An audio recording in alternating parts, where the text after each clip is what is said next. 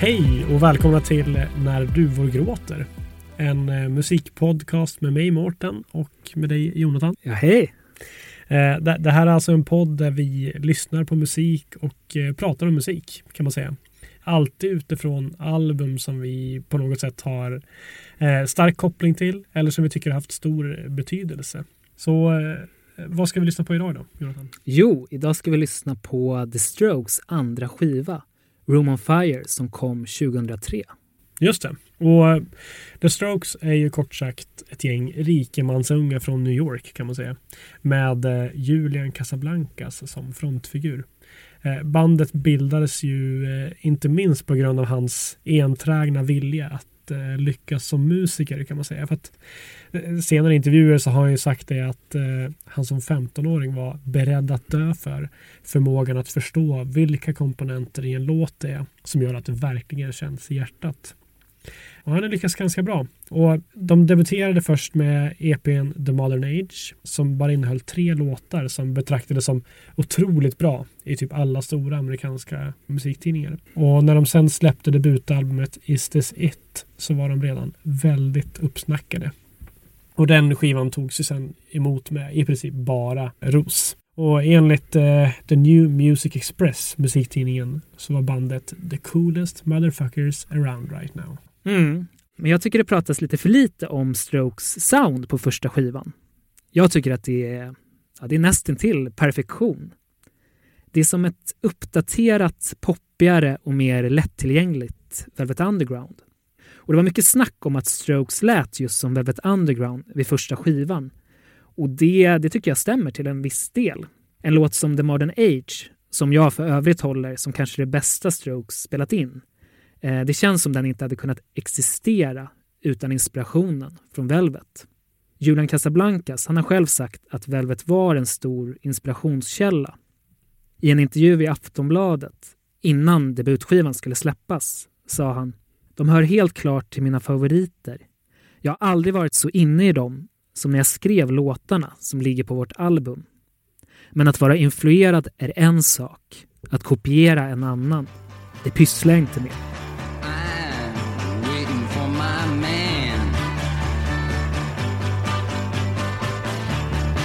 $26 in my hand. Up to Lexington, 125. Feel sick and dirty, more dead than alive. I'm waiting for my man. På Room on Fire så hör jag inte längre Velvet Underground. Istället låter det som Television. Och jag är knappast ensam om att höra Television i The Strokes. Och jag minns att Julian Casablancas, han sa i en intervju i Sonic att han inte hade lyssnat på dem förrän alla kritiker tjatade om att de lät så lika. Men nog om vilka The Strokes låter som. Min poäng är att Strokes är ett på många sätt traditionellt rockband, men de uppdaterade soundet för det 00-tal som de var verksamma i. Det är ungefär 20 år sedan The Strokes debuterade. Uppföljaren kom 2 år senare. Hur låter Room on Fire idag?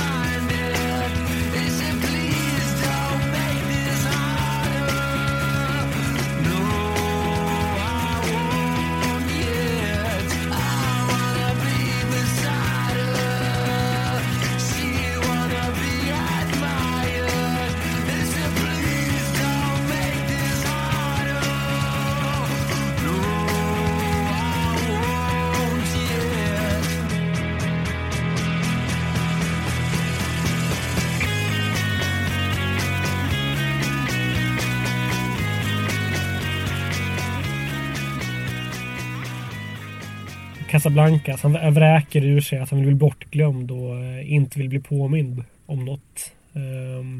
Och han sjunger på ett sätt som, alltså någonting som är väldigt signifikativt för honom är att han sjunger ganska nonchalant stil på något sätt, tänker jag mig. Jo, fast inte så mycket i den här låten tycker jag för sig. Nej. Han skriker typ. Fast det är ändå så här fortfarande slappt. Jo, på något sätt. han typ hänger över mixstativet. Ja, men precis. Och jag känner bara att han signalerar ju väldigt mycket att han bara inte bryr sig. Jo, det är sant. För jag läste lite intervjuer med honom och i en intervju med Rolling Stone från 2014. Förvisso väldigt lång tid efter han släppte de första skivorna, men ändå. Då säger han att han känner ingenting alls när han spelar live med bandet. Och han berättar också att när han spelade in 2 av de senare skivorna, Angles från 2011 och Come Down Machine från 2013, som för övrigt är fruktansvärda skivor tycker jag. Då i alla fall, när han spelade in de skivorna, så ska han ha liksom haft en inställning att han i princip frågade så här: ja, vad tycker ni? Tycker ni att det här är bättre? Ställde den frågan till typ bandmedlemmarna och producenten. Och om de sa ja, oavsett vad han kände själv, så var det så här: ja, då kör vi på det då. Han brydde sig helt enkelt inte så mycket. Det känns som det går liksom lite emot det här 15-åriga jaget som du pratade om i början av programmet. Ja, precis. Är det något som har hänt där kanske? Eller? Han kanske bara är trött på rock'n'roll-livet. Ja, Han känner sig blasé. Ja, kanske. Deppigt i alla fall. Väldigt deppigt, tragiskt känns det som. Och det är ju svårt att tänka sig ändå. Särskilt med tanke på nästa hitlåt som vi ska lyssna på.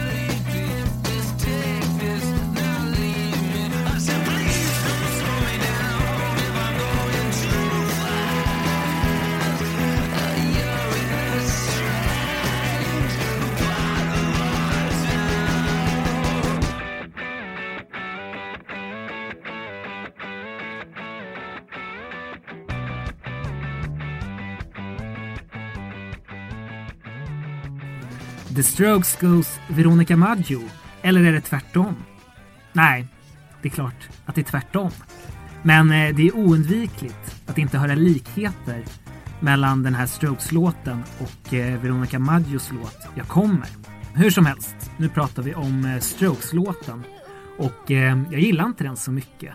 Vilket många andra bevisligen gör.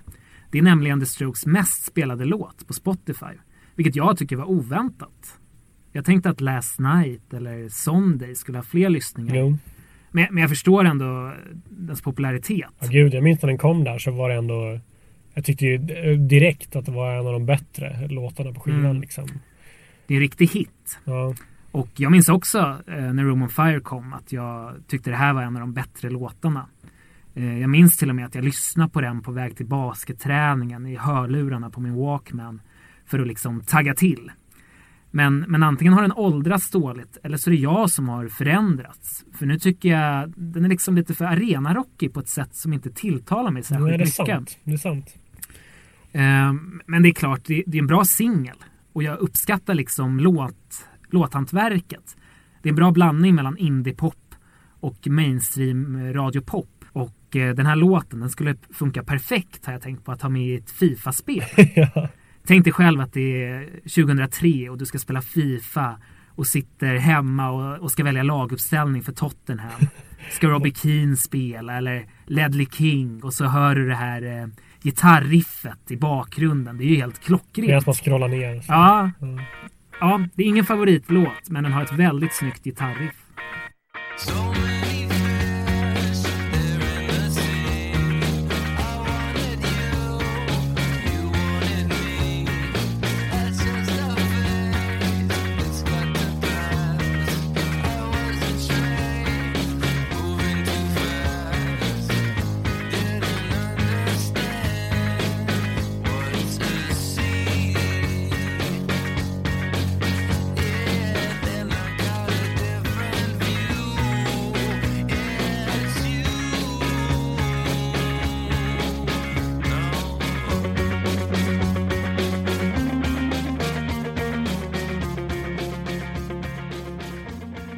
när du och jag pratade om att vi skulle göra ett avsnitt om The Strokes så hade vi lite av en diskussion om vilken skiva vi skulle prata om vi skulle välja den första Is This It eller Room on Fire. Ja, det var ju upprörda diskussioner. Jag minns, jag var väldigt arg. Du ville ju prata om Is This It och det ville inte jag.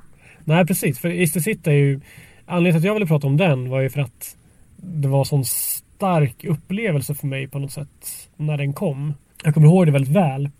Första gången jag hörde skivan var faktiskt på en fest. På en av mina första fester. Jag gick kanske i 9:an. Så jag var liksom typ lite för ung för fest. Men det var min 2 år äldre syster som hade fest hemma hos oss. Så hon fick dras med mig, stackarn. Och jag kom väldigt bra överens med hennes kompisar, minns jag. Som var lite sådär en mer alternativ crowd kan man säga.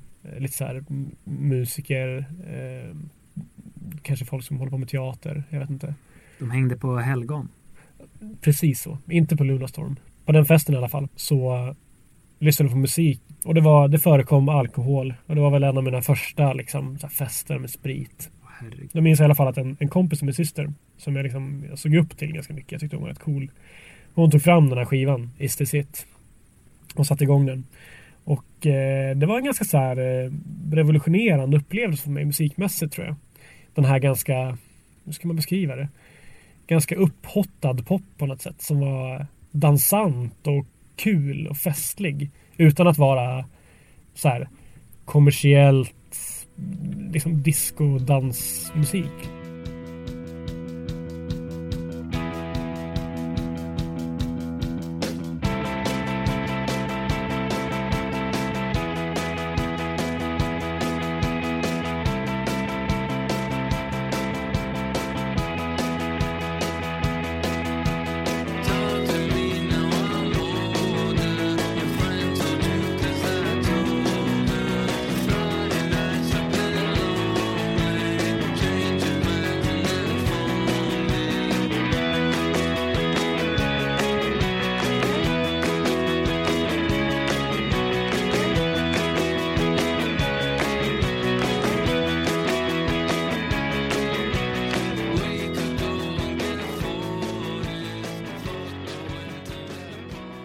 Konstigt val av första singel, men jag älskar det. De kunde ha valt flera andra låtar, känns det som känns mer direkta. Men 1251 är en kul låt som representerar skivan väl.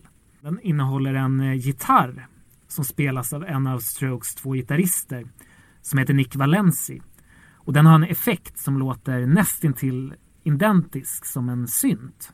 Och det här gitarrsoundet, det gillar jag väldigt mycket. Det är väldigt fint och det återkommer senare i låten The End Has No End. Och när jag tänker på albumet Room on Fire, då tänker jag framförallt på ljudet av den här gitarren.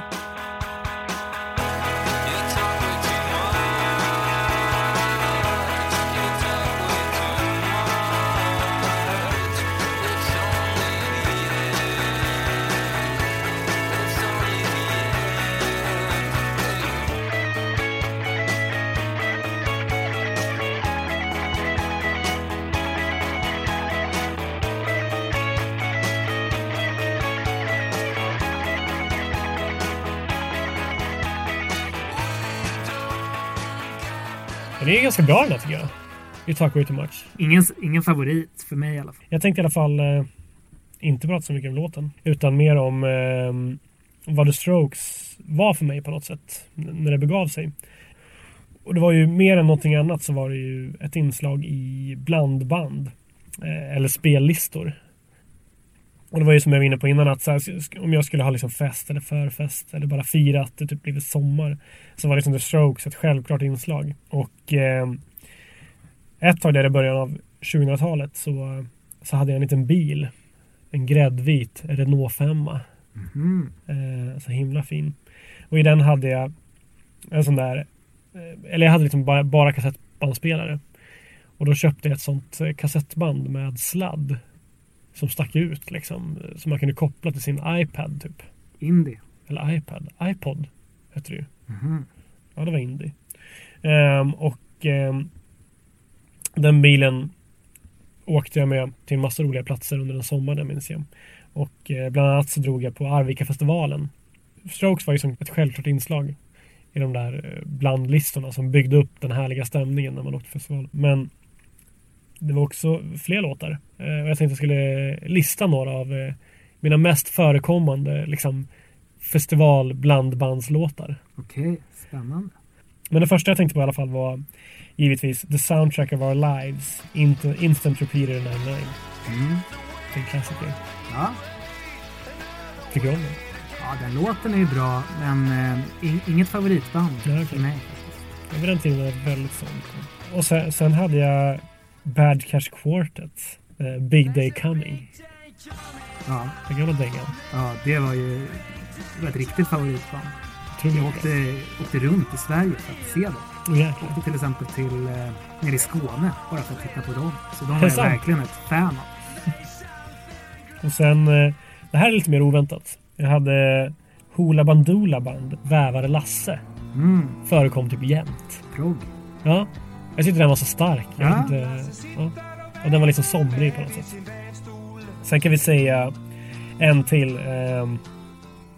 The Wannadies, Might Be Stars. Mycket bra. Ja, visst är det. Wannadies är ju... De måste vi nästan göra ett avsnitt om. Jag vet. Väldigt, kanske inte underskattat, men lite så här förbisett band idag tycker jag. Jag håller med. Ja, hur som helst. Ska vi gå vidare? Lyssna på nästa låt. Ja, det tycker jag. Okej.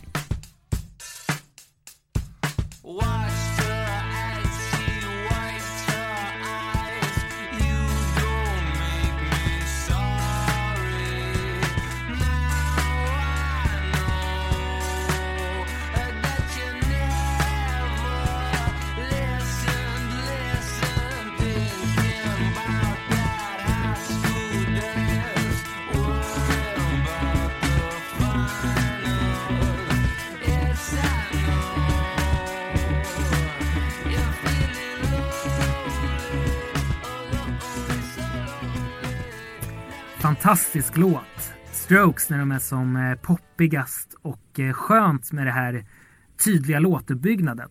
Intro, vers, brygga och sen en helt underbar refräng. Jag tycker att det är lite tråkigt att Strokes inte gjort fler såna här enkla låtar där sångmelodin får vara i centrum. Ja, kanske. Det känns som en låt som man inte ska analysera så mycket. Jag skulle bara vilja läsa en del av texten som är så dålig att den blir bra. Precis Okay. Så som poplåtars texter ska vara. Thinking about that high school dance. Worrying about the finals. Yes, I know. You're feeling lonely. Oh, lonely. So lonely. Never needed anybody. I never needed anybody. I never needed anybody. I never needed nobody. Don't worry about it, honey. I never needed anybody. I never needed anybody. It won't change now.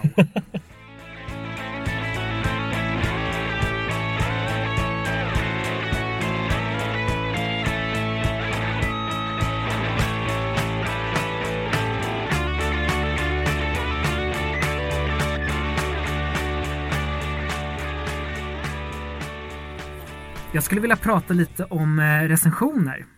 När Room on Fire släpptes så hamnade den på listan över de 10 mest sålda albumen i USA, England och Kanada.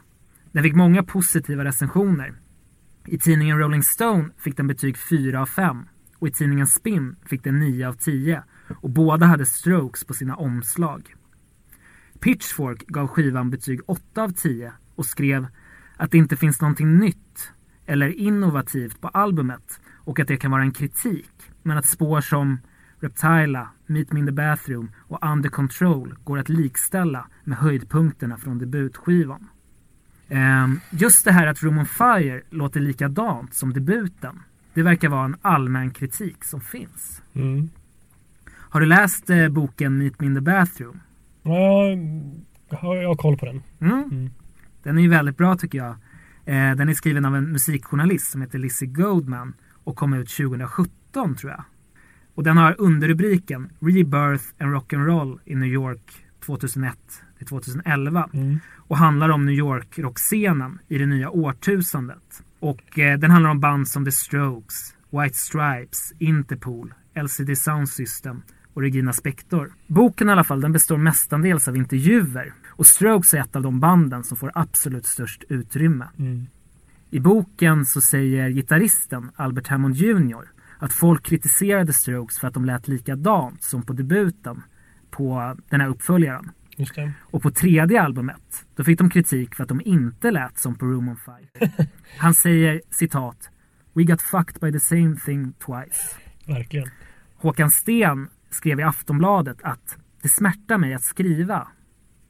Men det verkar som vi har ett fall, om än lindrigt, av in too much, too soon här. Om debuten möjligen var lite ojämn, men med Himalaya höga toppar, är Room on Fire snarare habil rakt över. Kristoffer Ahlström var ännu mer kritisk på sajten dagensskiva.com. Han skrev: "Nu när rampljuset falnat och något som liknar en baksmälla från helvetet kommer krypande från hörnen är det dags att ställa sig en fråga. Och det är en fråga jag ställde mig redan när jag hörde debuten. Hur följer man upp Is This It? Antingen använder man all den psykiska press det innebär att vara rockens frälsare som ammunition för att skapa en ännu råare och ännu elakare hormonurladdning. En som bara skjuter skallen av folk och som blåser Is This It till ruiner. Eller så kan man spela in Is This It igen och hålla tummarna stenhårt för att folk ska tycka det är rock'n'roll. Det är så uppenbart att du inte ens tillåts gissa. The Strokes 2003 är ett gäng mätta killar som lirar blaskiga covers på The Strokes 2001. Betyg 3 av 10. Vem är den här människan? Jag vet faktiskt inte.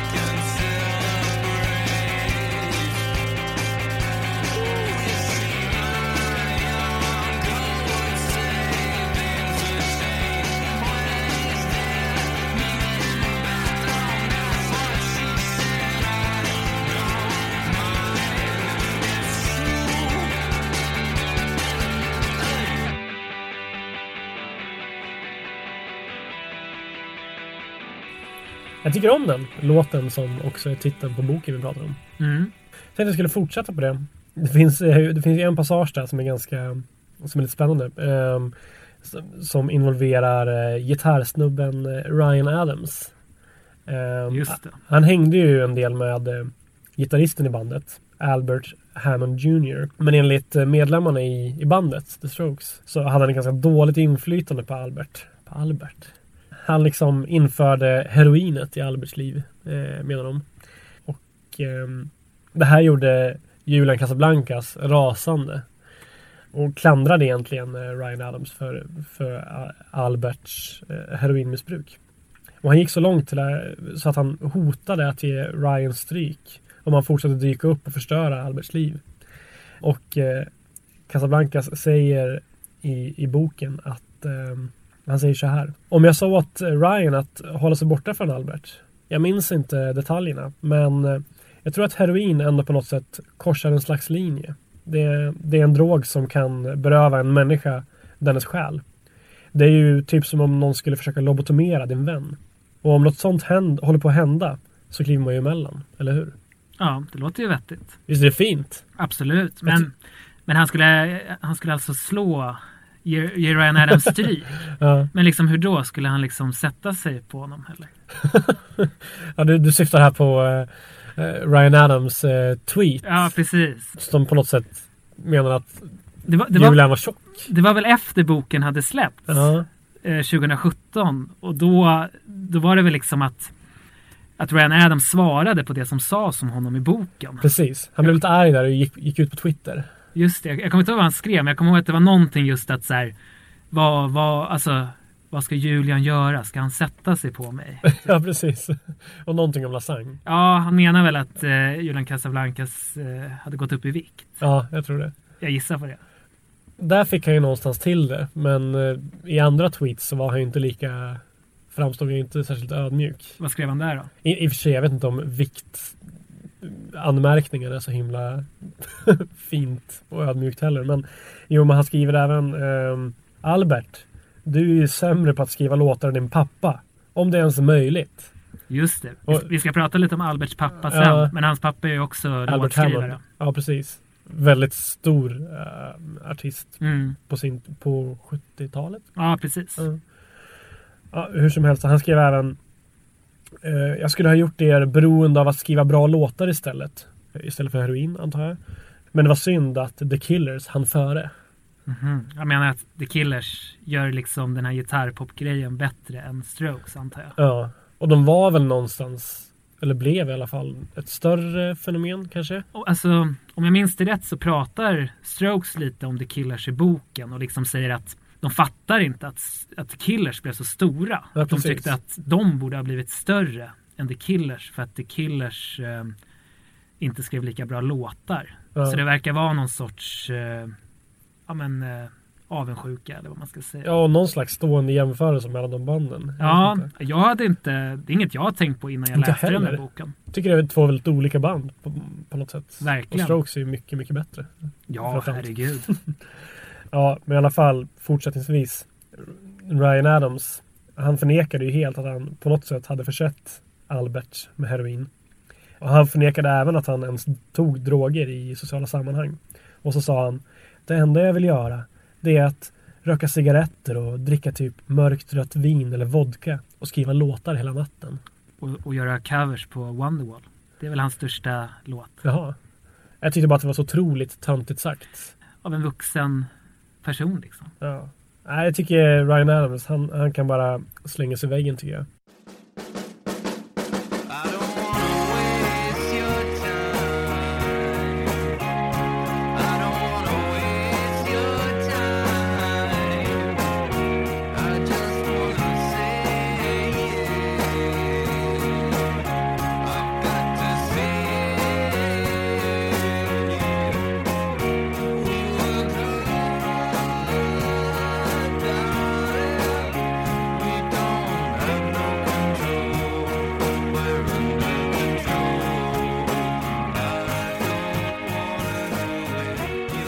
Albumets bästa låt.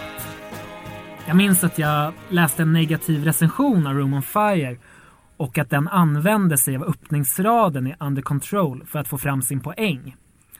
Julian Casablanca, han sjunger I don't want to waste your time och recensenten skrev något i stil med sorry, men det är för sent. Och syftade på att Room on Fire var slöseri med tid eftersom det var ett så dåligt album. Herregud. Och samma sak hände vid Strokes tredje skiva vill jag minnas. Jag minns tyvärr inte vem som skrev det, men det hade med den här låten Ask Me Anything att göra. Jag tror den heter det. Det är den här låten där refrängen går I got nothing to say upprepande gånger. Och då skrev recensenten att det verkligen stämde. Att Strokes inte längre hade någonting kvar att säga. Rätt fånigt. Ja, alltså jag kan inte bestämma mig om det är kul eller löjligt det där. När recensenter fångar upp någon textrad som de sen ska besvara. I vilket fall som helst, Under Control är verkligen inget slöseri med tid, utan Strokes när de är som bäst. Det är en blandning mellan popdänga och ballad, där de får till ett snyggt driv som jag tycker, det är typ popperfektion. Där introt med trummorna, Julians avspända sång, gitarrerna och basen som liksom är både slöa och melodiösa. Det är någon sorts vit soul i popkostym. Apropå, du pratade ju förut om blandband. Ja. Och jag var ju också väldigt förtjust i blandband. När Room on Fire släpptes, då var jag 15 år. Och då fanns inte Spotify. Då köpte man CD-skivor. Och en annan sak som var populärt i mitt umgänge, det var just det här med blandband. Alltså på kassett. Och jag minns att jag var förtjust i en tjej som jag var bekant med. Och jag visste inte riktigt hur jag skulle närma mig henne. Och då skrev jag ett handskrivet brev. Där jag berättade hur jag kände. Och så gjorde jag ett blandband med låtar som jag tyckte om och gav till henne. Och jag tänkte väl att det skulle vara romantiskt. Det är superromantiskt. Ja, och sen tänkte jag att alltså romantiskt och dessutom säga någonting om mig. Att musiken representerade vem jag var. Och Jag minns att Under Control, det var första låten på blandbandet. Och jag minns att jag då tyckte att det var en helt fantastisk öppning på ett blandband. Med trummorna liksom. Ja. Det är jättesnyggt. Jag var fick gåshud av mig själv som var så genialisk, som hade placerat den låten som nummer 1 på bandet.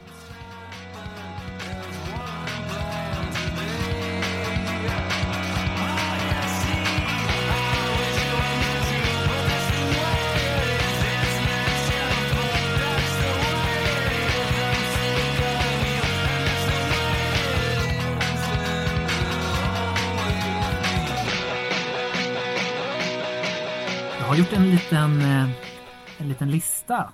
Den är jag döpt till Visste du att? Så har jag några punkter som jag tänkte fråga om du visste. Är du beredd? Jag är beredd. Visste du att gitarristen i The Strokes, Albert Hammond Jr. då, hans pappa, som vi nämnde förut, som är musiker, han får royalties från Radioheads låt Creep. Visste du det? Det visste jag inte. Varför då? Jo, Tom York, som är Radioheads sångare, han baserade Creep på en låt som heter The Air That I Breathe, som skrevs av Albert Hammond, alltså den äldre, och en annan låtskrivare vid namn Mike Hasselwood 1972. Och efter att Creep släpptes så uppkom en diskussion om hur de här royalty-pengarna skulle delas ut. Och då blev det så att Tom York, Albert Hammond och Mike Hasselwood alla delar på intäkterna från Radioheads Creep. Så när du hör Radioheads låt Creep på radion, då får gitarristen i The Strokes pappa pengar. Det var som tusan. Är du redo för en ny? Visste du att? Den här är också lite med Radiohead att göra. För det handlar om Radiohead-producenten som heter Nigel Godrich. Visste du att Nigel Godrich, som bland annat producerat Radioheads skiva OK Computer, han anställdes ursprungligen för att producera Room on Fire, men sparkades sen av bandet. Jaha, nej. De spelade in lite och The Strokes har beskrivit de här sessionerna som de spelade in med honom som soulless. Och Godrich, han har själv uttalat sig om det här och sagt att det inte fungerade på grund av att både han och Julian Casablanca var sådana control-freaks och att det inte fungerade med 2 sådana i samma studio. Godrich har också dissat The Strokes 3:e skiva, First Impressions of Earth, med citatet I didn't like it, nobody liked it. Jag kommer inte ihåg om jag gillar den. Tyckte du om den? Nej, inte särskilt mycket. Tronten. Några låtar var ju bra. Okej, jag för mig. Men det var där det började gå ut för. Ja, jag håller med. Det var ingen favorit. Nej. Jag tycker både Is This It och Room on Fire är mycket bättre. Det. Är du redo för en till? Nummer 3. Precis, jag har 2 kvar. Visste du att under de senaste åren så har bandet Arcade Fires sångare och frontfigur Wim Butler varit värd för ett årligt välgörenhetsbasketspel i Montreal i Kanada. Det heter Pop vs. Jock-spelet och är popstjärnor som spelar mot college-basketspelare.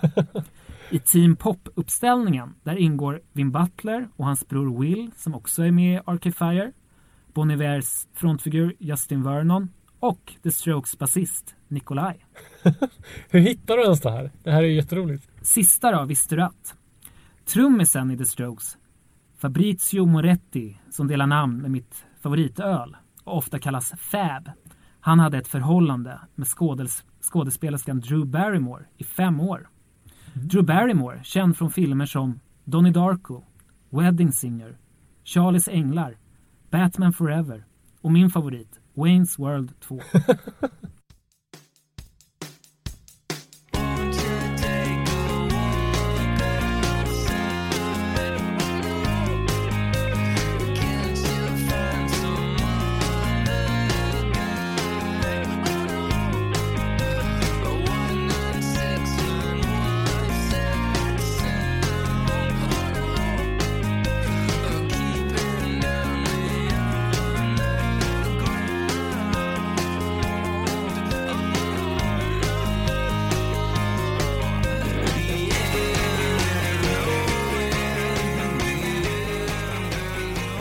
Det här är en låt som jag tycker påminner mycket om Is This It-skivan. Ett sorts syskon till Take It or Leave It. Som är pop med en sorts punkattityd.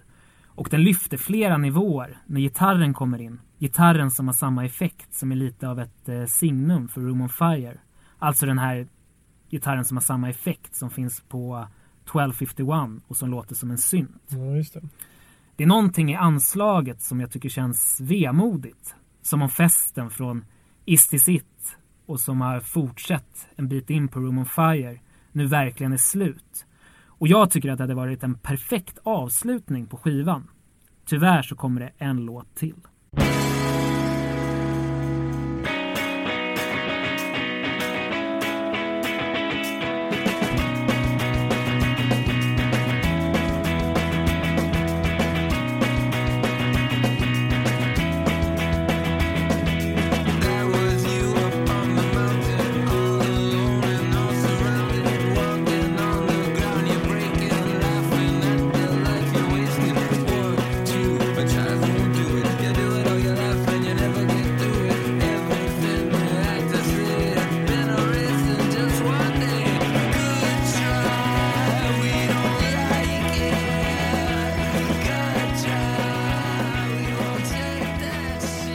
Det är liksom en härlig, jag tycker man kommer ut ur skivan liksom med ett lyft på något sätt. Jag gillar det. Mm. Ja, nej, jag tycker inte det är någon dålig låt, men jag gillar det där lite hårdare på slutet som Take It or Leave It på Is This It. Det är så klockren avslutning och jag tycker ja, det fattar jag i och för sig vad du menar. Jag tycker i och för sig att Take It or Leave It är kanske bättre än The End Has No End, men det är lite samma feeling som hade liksom fått avsluta skivan.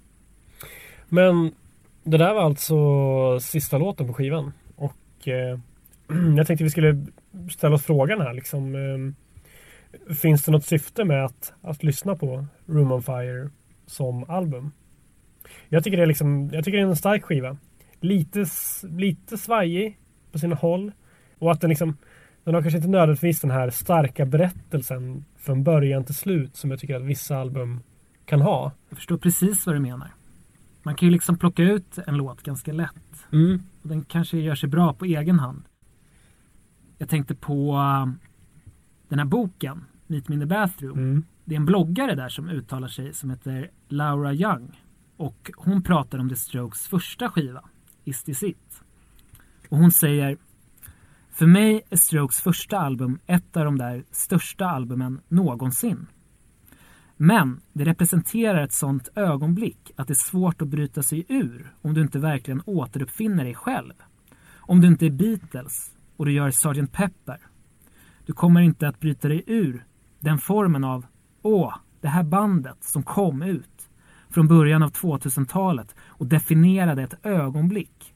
Ingenting de gör kommer någonsin att vara så coolt som det första albumet. Och jag tycker Room on Fire är en värdig uppföljare till Is This It. Men att den varken är lika bra eller cool. Men det finns några minnesvärda låtar. Framförallt finns Under Control. En låt som sticker ut tycker jag. Och nästan på egen hand gör Room on Fire till en lyckad skiva. Ja, nej, jag kan inte annat än att hålla med. Vi pratade ju tidigare om att vi skulle komma överens om vilken låt som är bäst på Room on Fire. Och sen avsluta den här podden med att spela den i sin helhet. Men jag tänkte att vi pratade ju tidigare om Drew Barrymore. Har du hört talas om den här amerikanska sångerskan och låtskrivaren som heter SZA? SZA? Nej. Hon stavar sitt artistnamn SZA, men jag tror man ska uttala det SZA. Hon har i alla fall gjort ett album som heter Control som kom 2017 som är otroligt bra. Där finns en låt som heter just Drew Barrymore och en hyllning till hennes favoritskådis och alltså Strokes trummisens ex-flickvän. Vore det inte bra att avsluta programmet och spela den låten istället? Ja, absolut.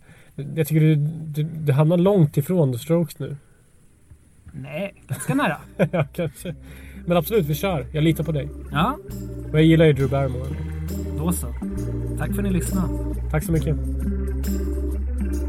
Why is it so hard to accept the party is over? You came with your new friends and her mom jeans and her new Vans and she's perfect and I hate it. Oh, so glad you made it. I'm so glad you could come back. Somebody get the tacos. Somebody spark the blood. Let's start the narcos off at episode 1. Bring the gin, got the juice. Bring the sin, got that too. Won't you shut up? No, you're my favorite. Am I warm enough for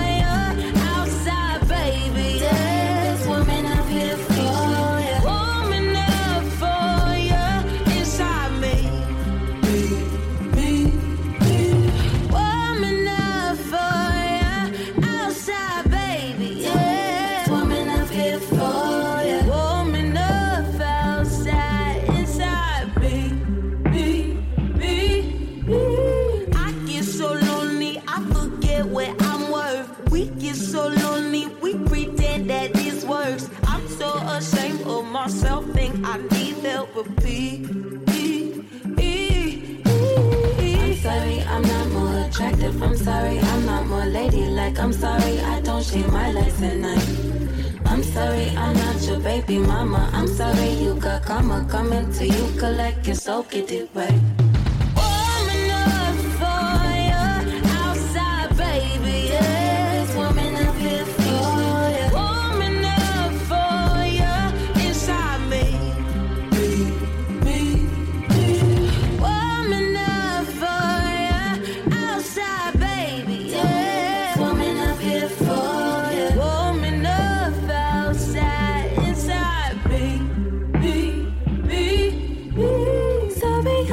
To see you, I'm sorry, I'm so clingy. I don't mean to be a lot.